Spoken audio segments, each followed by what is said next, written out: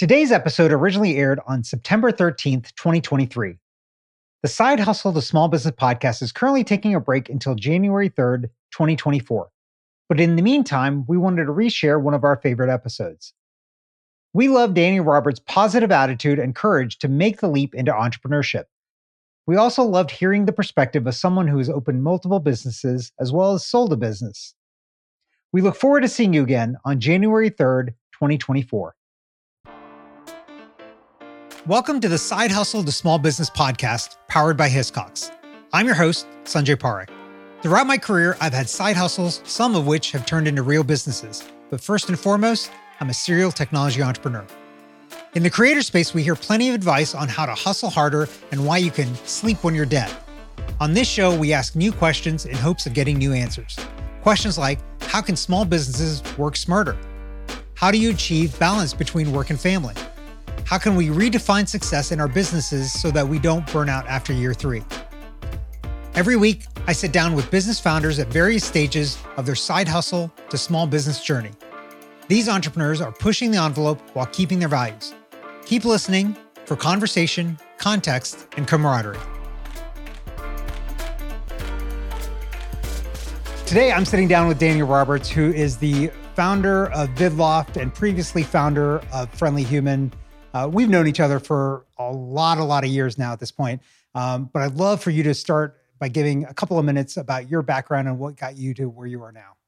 Yeah, absolutely. I kind of grew up, my undergrad's in computer science, but I paid my way through school doing lighting and then directing for TV, and got to the end of it and like, oh, this like video stuff's kind of more fun than spending the rest of my life in a network closet somewhere. So I was doing that. I was working at a church actually at the time and doing all their like media kind of stuff. It was a pretty big church. And we just installed a 50-foot screen. And so like, projecting the words and stuff on. And there was this moment where we, you're trying to find like HD footage back then and there wasn't any. So kind of as a side hustle, I started recording it myself and I'd just go out on the weekends and shoot it. And eventually kind of decided that was going to be my full-time job. Got laid off in 2008. Like the whole creative team, the church got wiped out in one weekend. So I was like, okay, I got to build this company. And I started accepting video projects on the side. And that's where Friendly Human came from.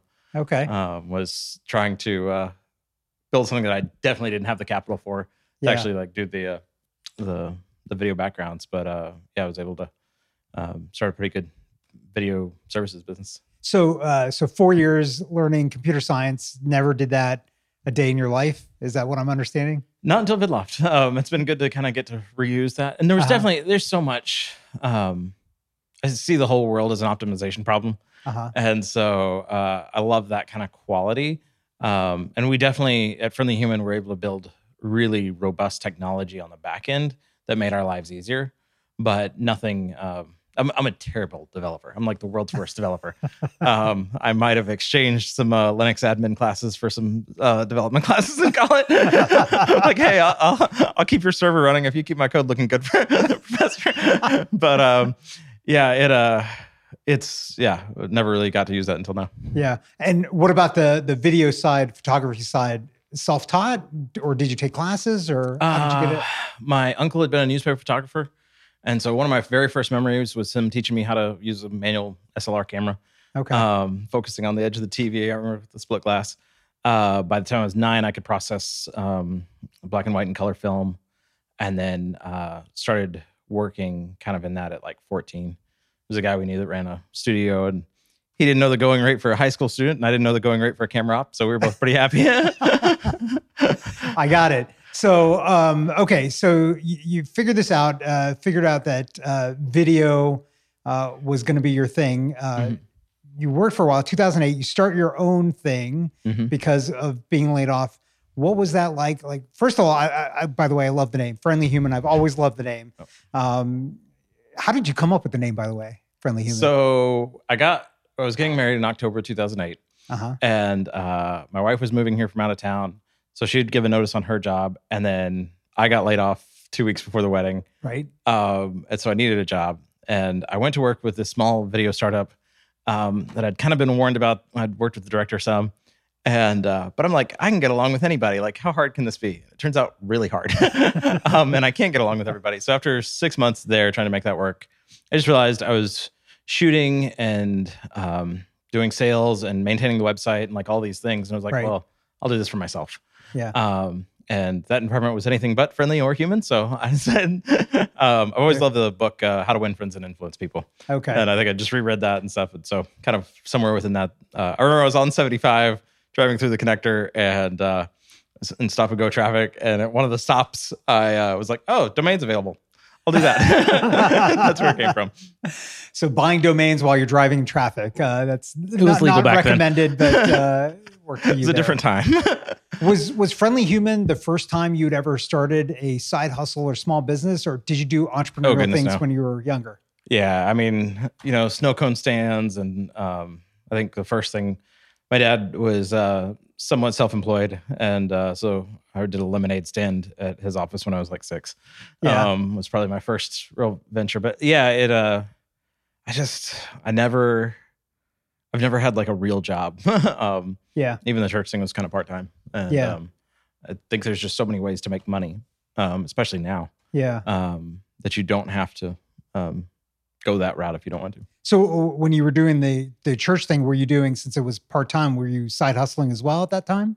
I was in grad school at the time as well. Got it. I thought I was going to be a minister. And so I have about 80 hours of a MDiv degree. But kind of realized through that was more my parents' vision for me than my own. Wasn't my way to change the world. So yeah, it was hard to drop out of that. But glad I did. Yeah. Okay, let's focus in on Friendly Human. So you got started. It's just you in the beginning. What were your challenges? What made you nervous about doing this? So when we kind of lost our jobs and all that, after we got married, we ended up moving, and my parents had like an apartment in their basement. So moved back home. That was terrible. I was grateful for it, but not an ideal situation when you just get married. And I remember we had $3,700 in our bank account, and the Canon 5D Mark II had just come out, and it was $3,400. Yeah. And I was like, I think this camera is going to change the world. Right. And it has. I mean, the things we're recording this on today are, kind of the grandchildren of that camera. And my wife was like, go for it. And so spent almost everything we had, and a friend had given me a microphone, and I had lenses from still photography and stuff that I was able to use with it. And we just made a go for it. Made that first year, we made $18,000. Okay. I did not know what I was doing. I didn't have any contacts or anything. It was terrible. Next year we made 30, and then just kind of kept doubling from there. Okay. So that first year, the expenses were like $3,000 to $4,000 for the equipment. Oh yeah. But you made 18 it was just on the that. first, like those first few years, it was probably a third of it was going back into equipment and all that kind of stuff. Right. Yeah, we moved when we moved to the city, then things got a lot easier. Yeah. A year later. And so at what point did you start hiring people and start growing the team beyond just you being the sole person? Yeah. So in 2012, I was getting too much work that I couldn't edit at all and that kind of stuff. And I don't really enjoy editing as much. And so I hired an assistant then. And then really in January 2013, we moved in the Atlanta Tech Village the first week it opened.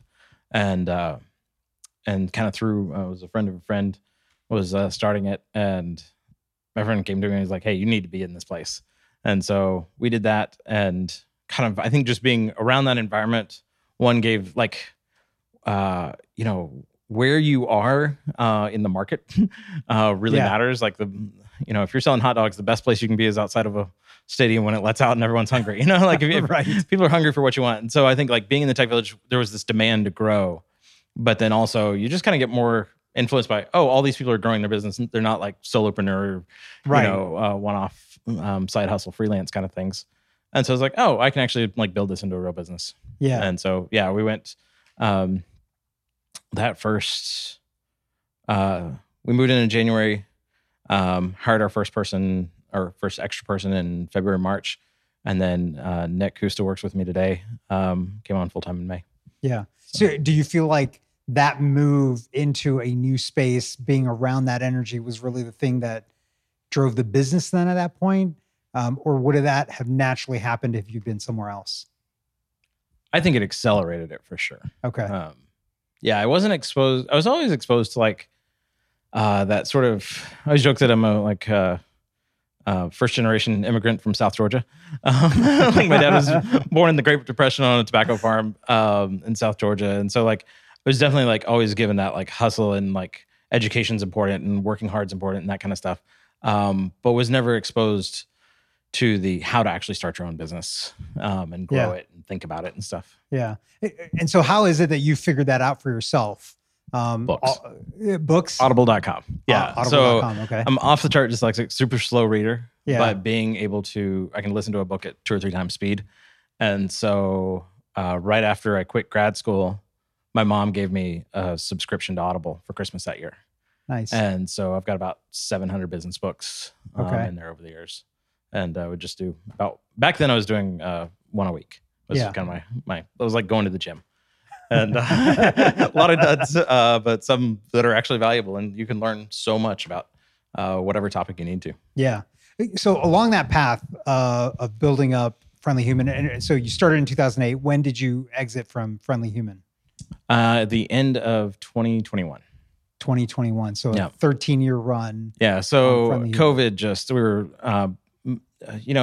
around, like we were obviously working with a lot of like tech startups in the Tech Village days, but we soon kind of scaled into enterprise because, it's great. Like your average startup's like super fun to work with, but they may need a video once or twice a year. Home Depot needs like 5 a week. Right. And so we're traveling all over the place. We're about 15 people, doing about $1.5 million in revenue. And then COVID hits and like we didn't do a shoot. Thankfully, we diversified some into digital, but we didn't do a shoot for 11 months. Wow. And just all of our big clients had restrictions on people being in the same room together and travel, and contractors couldn't travel and all this. So that was kind of an interesting time. Spent 2021 kind of building that back up enough where I could sell it off. Yeah.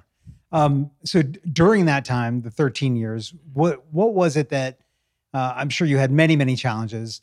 Can you remember like what was the top thing that made you nervous or concerned during those 13 years? I think cash flow and not understanding how to manage it back then led to several like very tense situations. Yeah. I remember one time I was, we had $200,000 in accounts receivable, and I'm sitting outside Pond City Market trying to figure out what to do because we've got $583 in the bank account and payroll's like 30 grand. And I had like, 9 days or something to come up with it. And I think it created like one of my biggest regrets from that time is not taking better care of my health during it. Because I think like all that stress just led to so many effects over the years that I've spent the last, few years kind of straightening out. Right. With some really good doctors. But yeah, it's like, I think it's easy to kind of like not know something that you don't know, like cash flow in this case and how to manage it. Right. And then that leads to stress, which leads to like poor health. And this is kind of compounding thing. And you're like, how did I get here? Yeah. And it's because like this one little simple thing, if you only known. That you didn't manage well, that then just kind of created this boulder going down the hill. So the cash flow issue there, I think, we hear about that. We see that a lot of times. What was your issue that your clients were paying net 30, net 60, whatever, and you had bills that were due? What was the issue that caused that situation? So in that moment, what I saw as being the issue was that people were 2 months late on spending and giving us money that they owed us and we thought was coming in. And for work that you'd already done, I imagine. Yeah. Yeah. The names will be anonymous to protect the guilty. But but yeah, it was like, these are large organizations, like the money should come in. And then when it doesn't, that's what you see as the problem.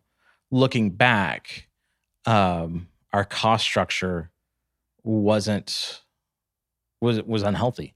And so like it sucks when you're expecting 200 grand and you don't have it. Right. Anytime. But at the same time, like if you're running a healthy business, you have the resources in place to kind of weather those storms way easier. Right. And so it was actually after I'd sold For the Human, I saw someone draw a graph one time of like, it's peaks and valleys. And really you should be staffing just to like at the valley level. Right. And I was staffing like 2/3 of the way up the peak, and we hardly ever use contractors. And so then you end up with a lot of people sitting around doing nothing for a lot of the time that you're paying. Right. And when you do get more work, you don't have the money to buy the contractors necessarily. So people are working overtime, and it's like feast or famine. Right. And like if you just staff at that bottom level and contract the rest of it, like your life's wonderful. You're making more money. Your employees aren't stressed. They're just working a consistent amount. Right. They always have work. Yeah. That kind of stuff. So let's kind of skip forward then. You exit out of Friendly Human, and then you started VidLoft. Explain what VidLoft is exactly. VidLoft, we provide the gear, the training, and the strategy. And so our customers can shoot video wherever and whenever they want to.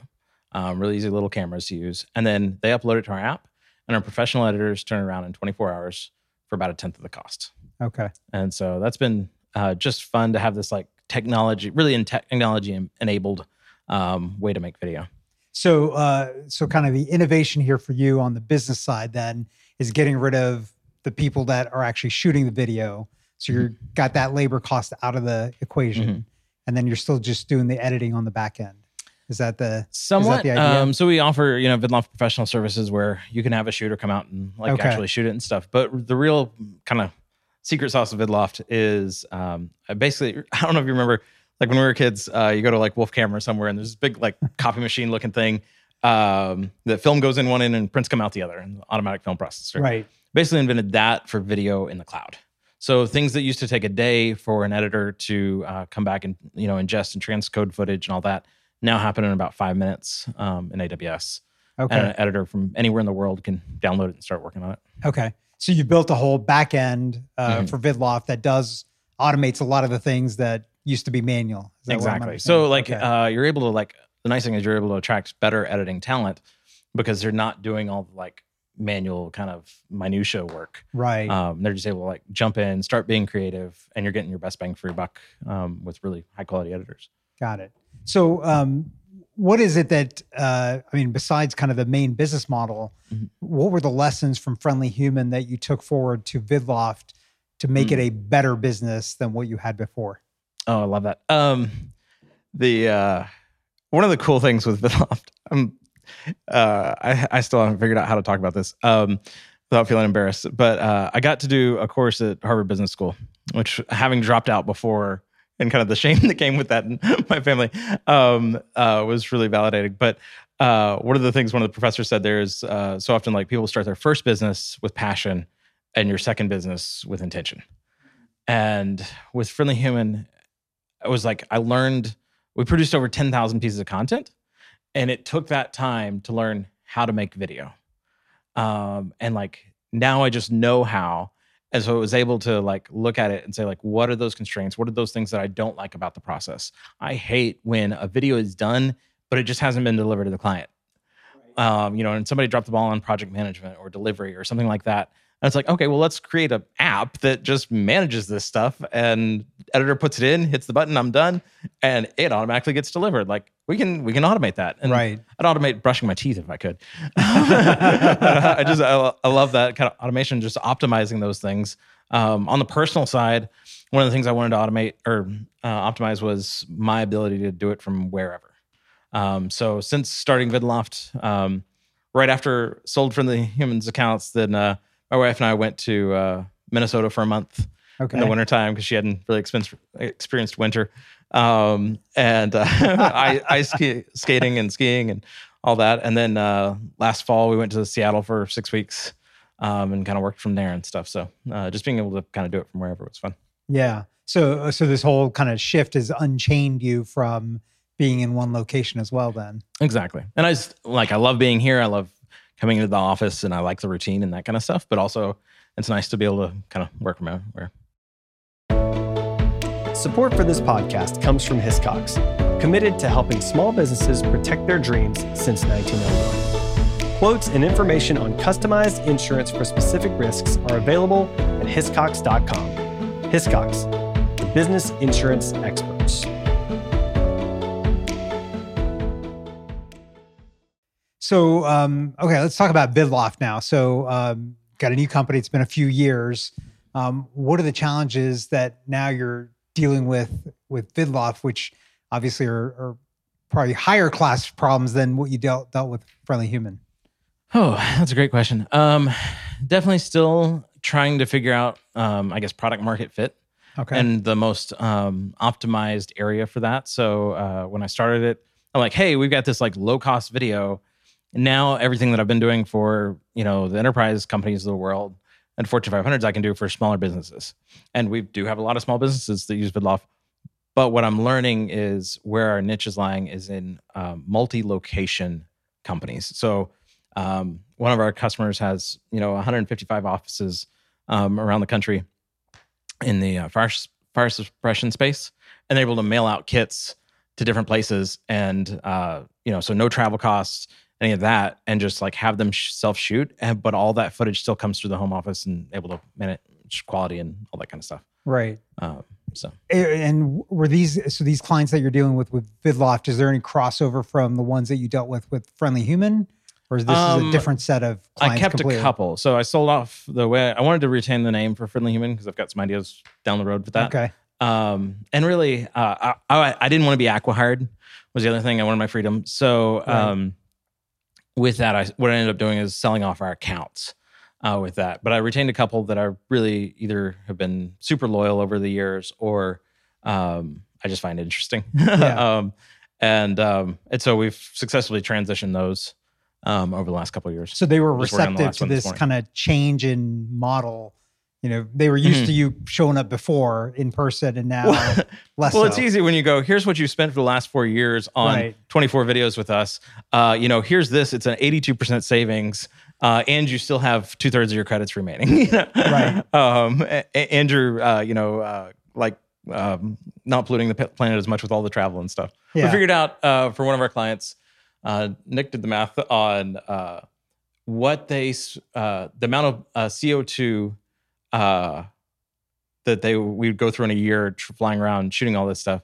You could leave our camera or lighting kit on since the time Abraham Lincoln was alive. It's like less than that. So I think like just being able to like mail a kit is so much more efficient. Right. Seems like a good trade-off. Okay, let's change gears a little bit. You touched on health and kind of the effects of that. How do you now think about those things, think about stress and managing those in terms of the business and yourself? I think that is always going to be a work in progress. So the first thing that happened was found a functional medicine doctor that's kind of like more about the wellness side than the illness side. And I really knew their stuff. And it was like, from the blood work, it was like she read my mail. It's like, I bet you get really tired by like 11 a.m. every day. And it's like, yeah, no matter how much sleep I get, like I just got to go lay down and crash. And she's like, oh, well, you've like had so much stress and stuff. So anyway, like within a couple of weeks, I just like was a new person. And then since then, there's been several steps along the way of different therapies we've tried and stuff that have improved it and just getting in a better place with stress. But like, I'm not immune to it, right? We just, one thing, everyone talks about recurring revenue, but it's kind of like being on a fixed income. And so like when you, cash flow, it's same struggles until, you get well into the profit margin or well into the profitable stage. And we're trying to grow really aggressively and stuff. So yeah, there's definitely those times where you still get a little bit stressed, but one thing I love is like nobody actually like starves to death in this country, right? Like, I've got to travel to a lot of places in the world where, people aren't so lucky, and like, no, like everything's gonna be okay at the end. It gets tense, but you don't actually know what's gonna happen, but yeah. Yeah. Okay. So let's talk about then setting boundaries. How do you think about boundaries? It's really easy for us as founders and entrepreneurs for work to bleed into everything. And you could think about this stuff all the time. How do you think about boundaries for yourself in terms of work and personal life and spending time with friends and family and all of those things? I am terrible at it. So I don't know that I'm the right person to ask about setting boundaries, but what I have done is create frameworks that make the account for my inability to set boundaries. Okay. Right. Because I kind of was raised like, you work whenever it's time to work. And, like on a farm, if it's a tobacco farm in the Great Depression, you just work all the time. When the sun's up, that's when you work. When the sun's down, you don't. Okay. Exactly. And I think that's another kind of intentional piece with VidLoft. So, we have this timer that runs on each project and stuff, but it just pauses from Friday night to Sunday night. And that's part of our sales pitch. You know that's coming. So I think you can kind of like build some of that in intentionally into the system. But still, I think I like. So there's Adam Grant says, there's work-life balance kind of folks, or work-life separatists and work-life integrators. There's people that want to like work 9 to 5 and go home and be done. And I'm very much an integrator. So I came in at 9:30 this morning because I went for a little bit longer run and stuff this morning. And I like that flexibility, but I may work later, or I worked over the weekend some. So. Okay. So you're not like Friday at 5, I'm done. I'm not thinking about it again until Monday morning at 8. No. And like, it's kind of like a little bit the environment that I was raised in. Like I grew up at my dad's office a lot of times. And I kind of want to, I've got a 3-year-old and I kind of want to raise him in that same environment of like, yeah, like this is just part of life. Yeah. Like, and why not, like I spend more hours with my team here, waking hours, than I do my wife and family, So like, right. I might as well like really enjoy the people that I'm working with and like be friends with them and that kind of stuff too. Yeah. So, okay, let's talk about the things that you mentioned, frameworks that you use to do these boundaries. Are there any other systems or apps or technologies that you use to make work better for yourself or for the company in general? That's a great question. Yeah, I mean, nothing like unique. I think everything goes into Evernote for me. That's been my brain for 15 years. I think, I mean, G Suite, and I'm always looking for new apps and new technology. But it really is how you use it. Like, you can do everything in a spreadsheet at the end of the day. Yeah. So there's nothing that jumps out to you like, if I didn't have this one thing, it would be a lot harder. When you phrase it like that, one thing we've done is have all of our customers ideally in Slack, or Teams if they use that. And just, that's how we do support. And so from day one, I wanted support to just be a conversation, and it doesn't have to be filing a ticket and all that kind of stuff. And I'll get back to you 3 days later. It's like, hey, if you're just even thinking about doing a video, just ask us. We've done 10,000. We know, like we've got some comps. We can send you some inspiration and stuff. So you have your customers in with you. Yeah, so we have a Slack workspace. Okay. Not in with us. We have our own like internal one. And then it's honestly a free account. And so we've just got a private channel for each customer in there, and or each organization. And do you have anything where they talk to each other, the clients, since they're all in one Slack? It's in the plan. We had it initially, but just not enough volume yet, I think. Got it. There's so many things running a product company I didn't anticipate, and especially like a high ticket price product company, don't have as many customers. There's like so many community things that I want to do eventually, but I think we have to get to the point where there's that tipping point where it's a critical mass, to not seem like an empty room. Yeah. Okay. I've been meaning to ask you this whole time because it's on my mind. We're filming this. You've seen 10,000. That's a good idea. We should start interviewing some of our customers around the types of products that they're doing, and sharing that with other customers. So it doesn't have to be like a conversation, but it could just be one way. Yeah. That's a great way to do it when you're smaller. Yeah. Okay. Thank you. That was helpful. There you go. Give you ideas during the conversation itself. Okay. So you've done over 10,000 videos. You've probably seen people that have done really bad videos. What's the worst thing that somebody can do and an easy way to fix it? Like easy advice to do better videos. Yeah. Bad audio and shaky footage are just like a no-go. Okay. So just make sure you have like an actual microphone and not just the on-camera thing. But I think at the same time, like TikTok has certainly taught us that like you can get plenty of views on your iPhone. And so if your content's good, we did a competition between me and a friend last year of doing YouTube shorts. And so I gave him some credits for free and was like, hey, you do shorts, I'll do shorts. We'll see who can get the most. And that was a real learning experience for me because I'm used to like big corporate kind of, highly produced things. But just doing like daily videos and like, how do you think about that? So I think things like having a great hook, making sure like just if you stop for a second and stop thinking about like, what do I want to say in this video? and think about what would I want to watch in this video. Right. Totally different way to look at it. Yeah. So you mentioned shaky video. Is there an easy fix for that? Shaky video? Don't touch the camera. Put it on a tripod. If it's a cell phone, get a cell phone holder, or just prop it against something or whatever. Right. Or just if you're hand holding it, just hand hold it steady. Just think about that while you're doing it. I think lighting's another thing, but it doesn't have to, like, we've just got the big window behind us. Right. Here, and so I think like you don't have to spend a lot on these things. Yeah. And that was really so one of the biggest issues with video is people will make like a video. And that's like, I hate sports metaphors, but that's like trying to like hit a grand slam home run every time. And like, that's not a strategy. Yeah. Right. Like that's nice when it happens. But like if you can think about video as like, I have this business goal I want to achieve, and I'm going to like incrementally get there and optimize these videos along the way to get to that goal, whether it's marketing, whether it's internal comms, like whatever it is. Like one safety training video that everybody watches, nobody's going to remember what was said in it. But if you can like just integrate it, little bits of content. So for our own training videos for our customers, like Nick does 2-minute tips, and they're like 1 to 2 minute videos, but they're consistent, right? And you can like little bit along the way, like learn and get better and improve.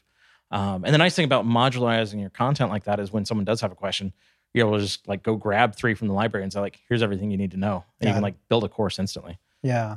Yeah. So consistency is a key, obviously, when you're doing, that's, I think, true in almost anything that you're doing entrepreneurial, but video as well, just being consistent.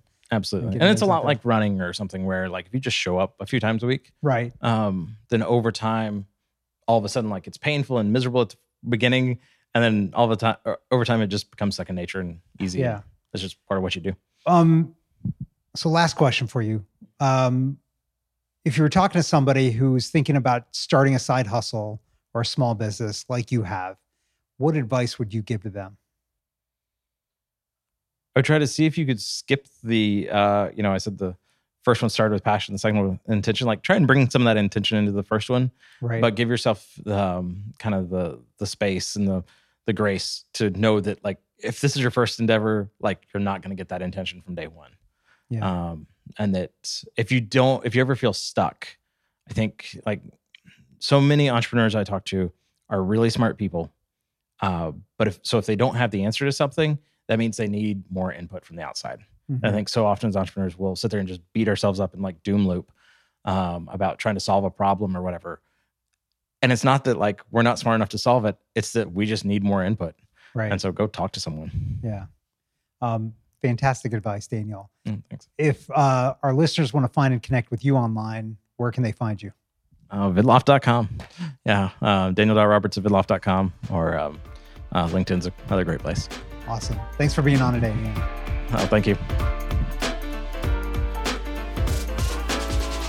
Thanks for listening to this week's episode of the Side Hustle to Small Business podcast powered by Hiscox. To learn more about how Hiscox can help protect your small business through intelligent insurance solutions, visit hiscox.com. That's HISCOX.com. And if you have a story you want to hear on this podcast, please visit hiscox.com/share your story. I'm your host, Sanjay Parikh. You can find out more about me at my website, sanjayparikh.com.